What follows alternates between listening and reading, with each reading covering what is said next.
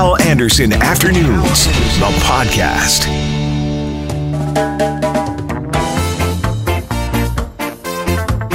Hello there and welcome to the podcast. Coming up, Bear Clan's James Favel and drone expert Matt Johnson on the search for those two fugitives in northern Manitoba. M.J. Banias, author of The UFO People, A Curious Culture, and also Don McKenzie. He was the president and CEO of Winnipeg's 1999 Pan Am Games 20 years ago. Please rate the podcast. Please subscribe to the podcast. And now, the podcast.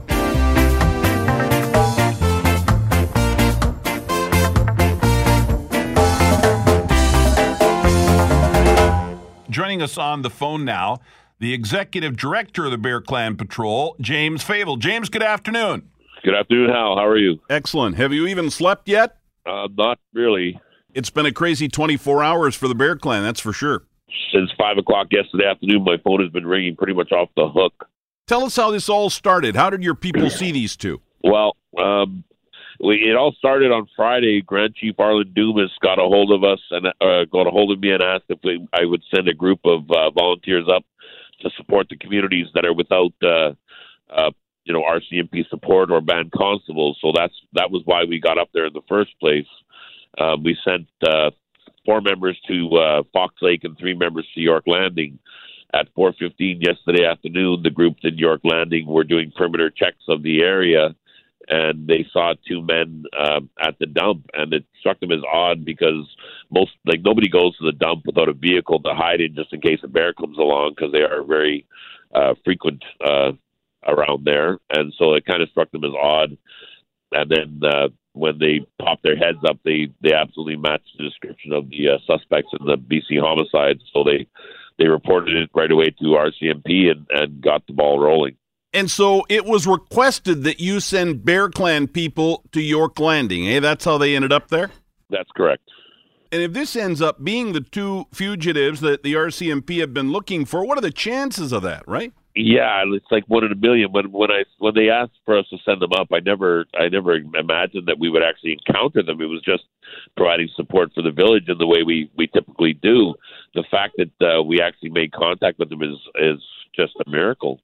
And the Mounties got there pretty quickly, too, right? Within 20 minutes of your people sighting these 2. That's my understanding, yes. But again, it's very dense forest there. It's boreal forest, hard to move around in. So it's just shocking that they have been apprehended so far. Well, and if these 2 are the 2 fugitives, give me an idea of how you think they got to York Landing, because this is a couple of hours. There's a ferry ride, some water involved. You've been an ice road trucker up there. Tell me what you think. Well, they say that somebody may have inadvertently assisted them, and I believe that's probably the case, because it's a long road to get to Split Lake, and then they would have had to get on the ferry or steal a boat or something like that to get across. So there's a lot of things that factor into them getting there, but right now it's all speculation. Right, and can you believe that these 2 are still out there somewhere after almost a week out in this pretty severe terrain? Well, you can tell that they're hurting. If they were foraging through the dump for food, then they're absolutely not, utilizing what's available in the forest. So, yeah, it's got to be rough going for them. Well, James, another example of a great job by your Bear Clan. Thank you. Thank you. James Favel, executive director of the Bear Clan Patrol, on one of his people citing these 2 fugitives up in York Landing. So as I told you at the start of the show, the RCMP gave us an update on the search for the 2 fugitives up in northern Manitoba. And one detail that we got is the RCAF, the Royal Canadian Air Force, has joined the RCMP search for these 2. And we know that the Mounties have been using drones in the search. And so I thought, perfect opportunity to get Matthew Johnson on, president and CEO of M3 Aerial Productions, who's been on the show before. Matthew, good afternoon. Tell me about these drones the Mounties are using. They look pretty cool. Yeah, we saw a couple of videos there that they were using multi-rotor systems. probably what it looked like there was a Matrice platform, which is made by DJI. And they probably got them equipped with some kind of thermal infrared sensor to be able to look for heat signatures at nighttime. So those kids, if they're out in the woods, and hopefully they'll be able to show up. And I'm sure what they got several of them, and I'm sure they're sort of doing it by grid. So they're covering a lot of territory in a relatively short amount of time with these drones. As you mentioned, they've got thermal cameras on them so they can see body heat. I imagine one of the challenges might be determining what's an animal and what's a human, right? Yeah, I spoke with an ex-RCMP guy who was involved in one of the first successful search and rescue operations using a drone a few years ago in Canada. And he said when they went up, they saw within just a few minutes of going up with the drone, they saw multiple heat signatures. They just had to pick one. The others, they could have been wolves or deer or whatever animals. And it just happened that they picked the right one, and they were able to find the person who was missing within just a few minutes of getting the drone up in the air. And that was actually back in 2013 or 2014, but it's the same kind of idea. They're going to have to make some decisions on what's what when they're up there. And in 5 years, the technology has improved a whole bunch compared to, then 2013 or 2014. And I know you're a big believer in the drones being used for search and rescue. This is kind of this is a search and capture, I guess. Yeah, it's very similar. They're using pretty much all the same sort of techniques. I asked my buddy a few days ago if he thought that the Air Force would be using the Herc out there, and he said he didn't know. And within, probably a few hours of asking that question, there was the media covered that the Herc was dispatched out there. And so, that's what they use for search and rescue. Anytime that someone goes missing up in the wilderness somewhere, the big CC-130 gets dispatched, and that flies very low level, just a few hundred feet above the ground, very low and very slow. And we've got observers watching out the back and watching out the sides, and they're able to look for anything that doesn't look like it should be there. Is the drone, the use of drones in an effort like this, probably one of the more important tools, right? You would have dogs that could follow scent, but when you're dealing with terrain like this, I can't imagine anything working better than a drone. Well, I guess put it this way. You've got a massive CC-130 Hercules system, which just a few minutes of it being up in the air is worth a drone. So if you had multiple systems, like you mentioned, they're flying in a grid pattern for multiple reasons, it would give you a pretty good sense of what's going on. And the price of these things are coming down. It's getting more and more economical. So I think that search and rescue operations are being revolutionized by this technology, and it's only going to get better moving forward. I don't know what's going to happen. We hope this ends sooner than later, and it ends, with everybody being okay. But I have a feeling that when it's all said and done, a drone is going to play an important role in capturing these two. That's my gut on this, because I know how incredible these things are. Yeah, we saw that at the Western Drone Show, and I think that I hope that it does anyways. I think that would be a huge boost for the industry. All right, Matthew, thanks a lot for your time. I really appreciate it. Thanks, Al. All right, Matthew Johnson. He is the president and CEO of M3 Aerial Productions. They are using drones to try and find these two. The Royal Canadian Air Force now involved in the search with the Royal Canadian Mounted Police. Well, obviously, as they continue to search for the fugitives, that's one of the big stories we are keeping an eye on as we go along here this afternoon. But hey, other stuff happens, and we got to talk to other interesting people. And joining us now is MJ Banias. He is the author of a new book called The UFO People A Curious Culture. MJ, nice to meet you. Thanks very much for having me. Nice to meet Thank you too. for coming in. Yeah, and a Winnipegger. I didn't know. I'm kind of into this stuff. I had no idea you were out there. Oh, yeah. Born and raised in the North End. Yeah, definitely. Wow. Yeah. Have you ever seen a UFO? I have not. Actually, I've never had a UFO sighting or a paranormal experience or any. I'm a very boring person. Well, I don't know about that. I don't know if I've thought about this many times. I have never seen one. I don't know if I'd want to see one. I think life would change maybe too dramatically if it was way too intense. Yeah. It'd really freak you out, I think. So Yeah.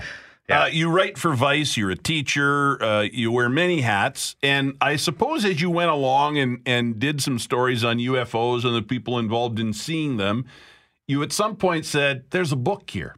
Yes, definitely. The research started about 7 years ago.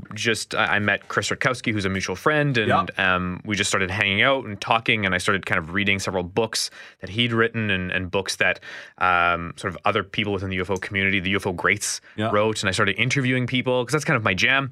And like you said, right, 7 years is sort of culminated in a blog, some articles, and the book, which is kind of why I'm here today. Yeah. And the launch is tonight at McNally Robinson Grant Park at 7:00, so people can go there and see you and get the book and say hi, and I'm sure you're going to read from it as well. Usually that is what happens.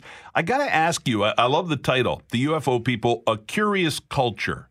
Talk about the culture, and then we'll get to some current things that make me kind of scratch my head about the culture. Sure. I think when we think about people who look into UFOs, the general idea is they're tinfoil hat wearing, kooky, crazy people. And for sure, within the UFO community, there's always going to be, and with any community, right? There's going to be people who are a little kooky and crazy. Yeah. But the vast majority of the culture that deals with UFOs is so it's so differentiated that there's not one type of person. And this is why I was curious, because I walked in thinking I'm going to be dealing with people who are sort of very conspiratorial and tinfoil hat wearing.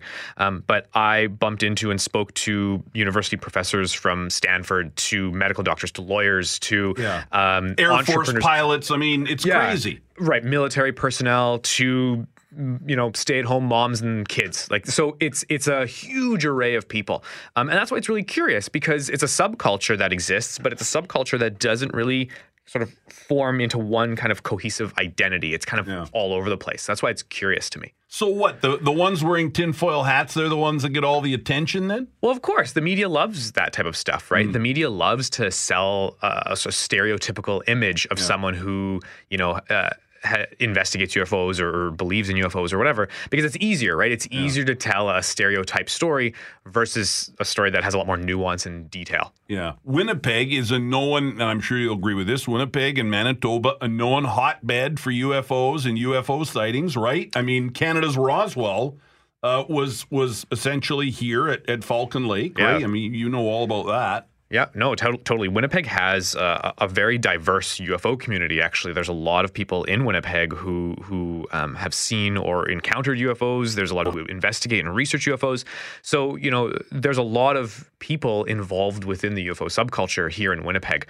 So hopefully they come out tonight. Actually, it'd be great. Right. But buy the book. That's right. But, realistically, Winnipeg and Manitoba itself has, and the book covers that, has a lot of sort of UFO content that a lot of Winnipeggers can kind of sink their teeth into. And my next question was going to be why? Why do you think we have such why are we such a hotbed? And it's interesting. Whether hotbeds are real things, or maybe it's just Winnipeggers, we like to talk about weird stuff. Yeah. And maybe because we like to talk about it, all those stories come out a lot more often.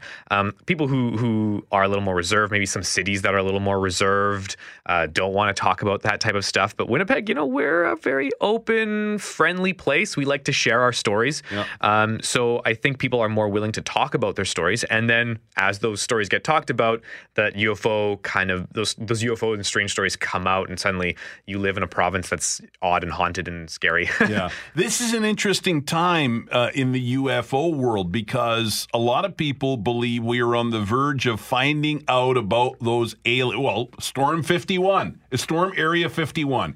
Millions and millions of people have signed up saying they're going to storm Area 51 in September. They want to see the ships and they want to see the aliens.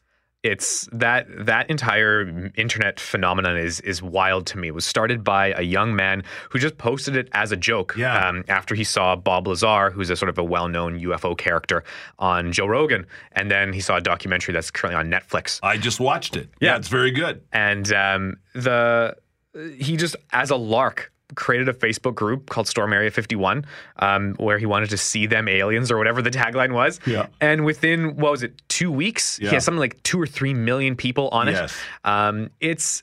I think people are naturally drawn to UFOs, right? People are naturally drawn to UFO stories and want to try to get to the bottom of the mystery. Yeah. And that's the beauty about UFOs, right? It's a mystery that kind of never ends. And we're constantly chasing them and constantly going after sort of the stories that people tell about UFOs, which is, I think, why the cultural aspects are so important. They're so prevalent and they're everywhere. And people, you can talk to anyone on the street and say, have you ever seen a UFO? And they'll probably say, I'm not sure, but my mom did, or my brother did, right. or my father-in-law saw this, or whatever. So we all there's a sort of silent majority of people. Yeah. And the latest one is Storm Loch Ness. Now that's happening online. I don't know if you heard about that one or not. I've heard whispers, but the next day after storming Area 51, we're going to go to a lake in Scotland. Which is a much nicer vacation spot. I would much rather go there. Than a secret base in the Nevada desert. That's right. Is kind of the way I look at it. So as you did the book, what were some interesting things you found out? What were some curious things you found about the culture? A few things. One, that there is a significant collection of people who are typically quite wealthy, and they're usually very they're experts in their respected fields. So they're either doctors, or they're geneticists, or they're tech entrepreneurs in Silicon Valley, and they have significant interest in the UFO phenomenon, not because of aliens or anything like that, but they're interested because if this is some emergent technology, how can we harness that technology and then use it to better humanity or to make money or whatever. So I got to interview a lot of individuals like this who work in California and Silicon Valley, who work at Stanford University, wherever, and their interest in the phenomenon and people's stories about the phenomenon on how they can then take that and use it for their own personal sort of technological development. This was a wild aspect of UFOs I'd never heard of. And they were definitely willing to talk about it and elaborate what their intentions were. And it was a wild ride to work with these people for a few months as I got their stories down. Interesting. More women, more men. Any other findings after all this research and putting the book together? Sure. The vast majority of people who talk about UFOs, who write about UFOs as a thing, are male, which is interesting, typically sort of middle-aged or older.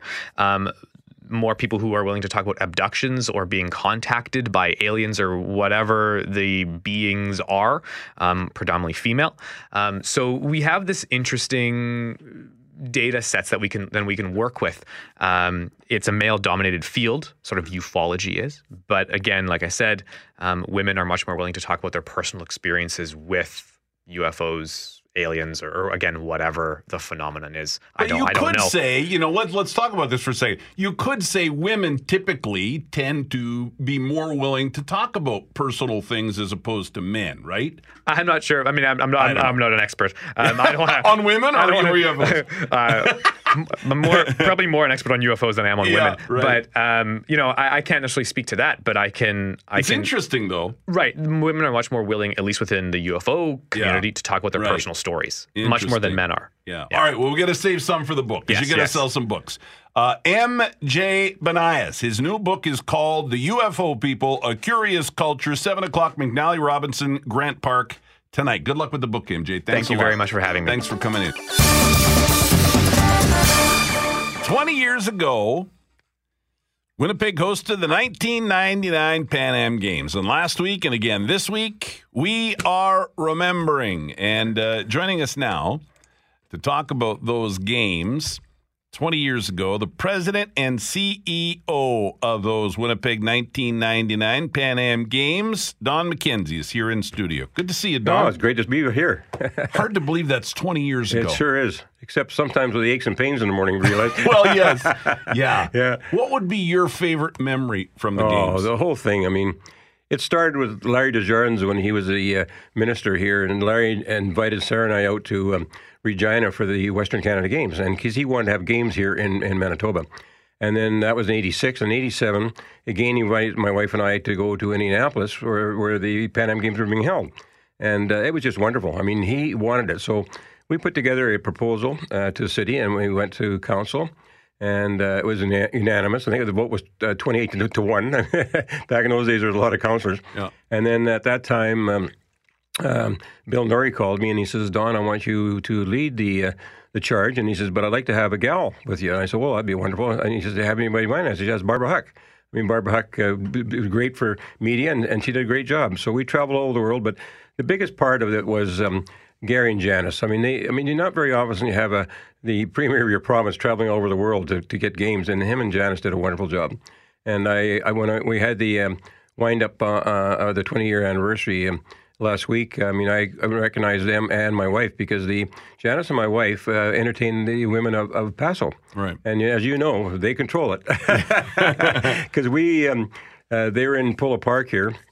And Paquita, it was Mario Vasquez Rania, his wife, and he was the head of Paso. And she wanted to go shopping. So both Sarah and Janice, Janice and my wife, Sarah, took her upstairs. There was a beautiful women's clothing up there, and I don't remember the name of it, but there was a mannequin there. And Paquita walked over and says, I want that. And she spoke a little bit of English, but she had an interpreter. And so the girl come over, what size? Oh, no. The interpreter says, no, she wants it. She wanted to take the mannequin from shoes that I had, and she took it just like that. And they said, well, what about getting the right side? No, she has a seamstress at home. She'll look after it. Wow. So then they walked down to Danier. And I guess the word got through the mall at that time because Danny was a little smarter, and they took the mannequin again, but she added a whole bunch of extras. So, I mean, there's great members. Yeah, I mean, that's a part of it. That was just part of it, getting the games. Yeah. And then once... let me ask you a question about that. They ended up being a wonderful games. Yeah. Here we are 20 years later looking back on it as one of the highlights in Winnipeg's history. No question. Were there any moments where you thought, we can't do this, we aren't going to pull this off, or was it always, we can do this? We can always do that, and I said that right from the start. I mean, it's the people. I mean, we have wonderful people here, and we had 2,000 volunteers, and they did a wonderful job. The staff person came to me and said, because we only wanted 1,800, she came to me one day and she says, Don, we got 2,000, what do I do? I said, you don't do anything. I said, you're not refusing anybody. And they made the games. The sports community did.